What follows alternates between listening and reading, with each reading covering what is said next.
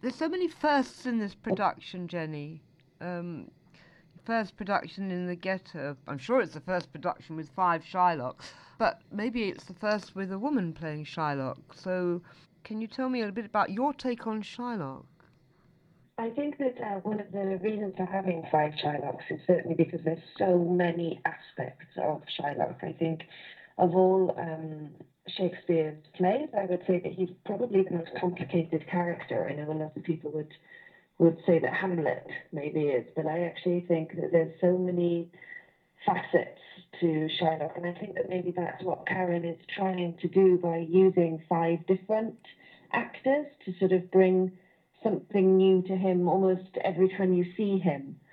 And then to have him in the courtroom, I think there's going to be the five of us almost on trial in the courtroom is going to be, like I said, to bring the different facets of him or her or however you view it really onto the stage. I think I'm lucky enough as an actress to be the one who's going to be performing the famous "Hath not a Jew eyes" speech.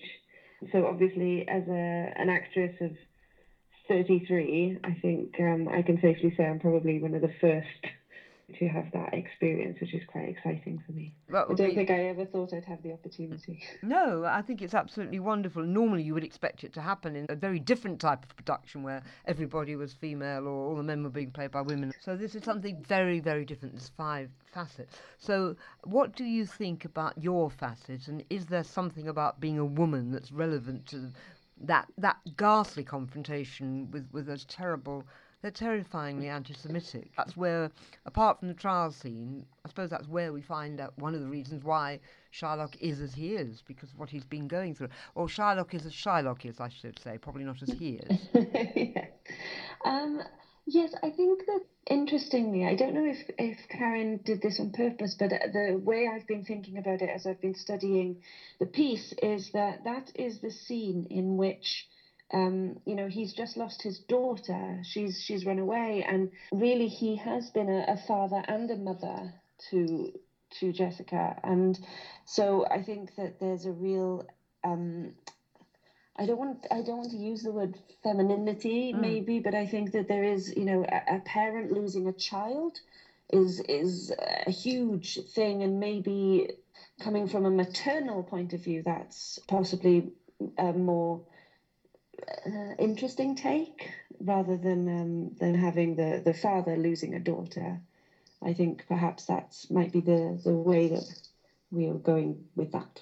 It's very interesting. I've never heard that said before. Everybody goes on about Charlotte being a single parent, and one normally, well, we assume that Jessica's very deprived because he's a sort of distant, very male parent. He often appears with Mm. a prayer shawl, and you think, poor girl. But you've the idea that he has to be a mother and a father is a very fine one, and I can really see that working. So, do you have actual contact with her at all? You don't, do you? In the piece I won't have, I don't No. believe, no. But will there be an awful lot of rehearsing though when you do sort of Oh yes, of exercises course. with Jessica, all the Yeah. backstory, all those undercurrents? So you must be so looking forward to it. But for you, it's different because you're already based in Italy, in Venice itself, are you? That's right. Yeah, Yeah. yeah. So tell me about that, because first of all, about the fact that you live there and presumably perform bilingually and all the rest of it. But it's different for you, isn't it? Because you know the ghetto already. But I don't suppose Yeah, you'd thought about performing there.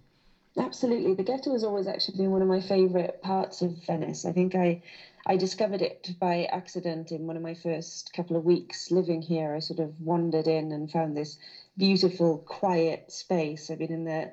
I arrived in August, obviously, when Venice is at its most hectic, full of tourists, and it was really nice to just find this haven of tranquility where you could just sit and eat some food and not feel pestered by tourists, and then to find out um, more about the history of Venice and the history of the ghetto as I've lived here, and not just from guidebooks, but obviously local knowledge as well. And so the thought of actually performing The Merchant of Venice in that space, space that actually means a lot to me personally, as well as obviously the history. It's quite spectacular. I'm really looking forward to it. Yes, I'm sure you must be. You've played male roles before anyway. Mm. Yes. Yeah, for some reason I do tend to get cast as men a lot, which is very strange. I wouldn't say I had a boyish figure or anything at all. I'm very feminine, but for some reason people seem to want to keep casting me as men. But that's pretty exciting because unfortunately in this day and age some of the best roles are still written for men. So when I was chosen to perform Shylock, I was actually at the time performing in The Taming of the Shrew, playing three men, Gremio, Grumio, and the pedant as well. So Gosh. I think it was obviously just a natural step to move into another male role, perhaps. Yes, and they all seem to be based in Italy and have quite long Yes. robes on. So maybe there's something there. So, when you were playing The Taming of the Shrew, then was that in Italy or in That Britain? was, Mm. yes. That was in Venice as well. It was Mm. with a company called the Venice Shakespeare Company, and we were performing, if you know Venice at all, at the Mm. Goldoni Theatre. Oh, There's a right. courtyard just behind the Mm. Goldoni Theatre, so it was an open air sort of production. It was very beautiful. Right. And was it in English or in Italian? In English, Right. Okay. yes. Can you Yeah. perform in Italian? Are you bilingual? I have done. I wouldn't say I was fluent in Mm. Italian, but I'm certainly at the stage where I can learn a script if I needed to, Right. and I have done that. So you're sort of zigzagging between, well, at least between Italy and Britain, maybe other countries as well. How exciting! Yes. Mm. Yeah. Being Welsh means you have a very, you have this beautiful voice that lilts, obviously. Where were you actually brought up? Where in Wales? I was brought up in Carmarthen, well, halfway between Carmarthen and Llanelli, so southwest Mm. Wales, pretty much on the coast. I went to school in a place called Bury Port, where we could actually see the sea Mm. from my classes, which probably didn't help my education at all because obviously I spent most of my time looking out the window and daydreaming rather than actually Mm. getting anything done. Mm. So it was, yeah, a lovely place to grow up. Mm. So has that been a help? The Welsh lilt, does it help with the Italian? It must do. Absolutely, yeah. Actually, I'm not fluent in Welsh either, but I do speak a little bit. And Welsh is actually more similar to Italian than it is to Mm. English. It has its roots in Latin. So that's actually been quite helpful for learning Italian for sure. And in terms of my career, obviously, all Welsh people are born with the ability to sing. So that's helped quite tremendously over the years. Yeah, there's an opening song in this production. I've been told that you're all being taught. Yes, Yeah. yeah. Mm. So I'm really quite excited about that actually. And we've got some professional opera singers on board as well. So Oh, that's going to be pretty spectacular, I think. yeah. Can we just go back to the trial scene? Can you talk a little bit Yes. more about that? I hadn't heard before this idea of there being five of you, all five of you, in the trial scene. So how on earth are you going to do it if there's five of you? I mean, actually Ah, 5-1 against poor old Antonia. You might get your pound of flesh, mightn't you? yes, yes. When we did the workshop performance last year, we were all placed at various points in the room, and we all kind of almost came out from the crowd quite ominously, but very, I think, it was actually quite moving, I think, to have the various Shylocks that you've already Mm. seen through the production come forward and have their say. Almost like the ghosts of Shylock in a way. It's kind of chills at the back type.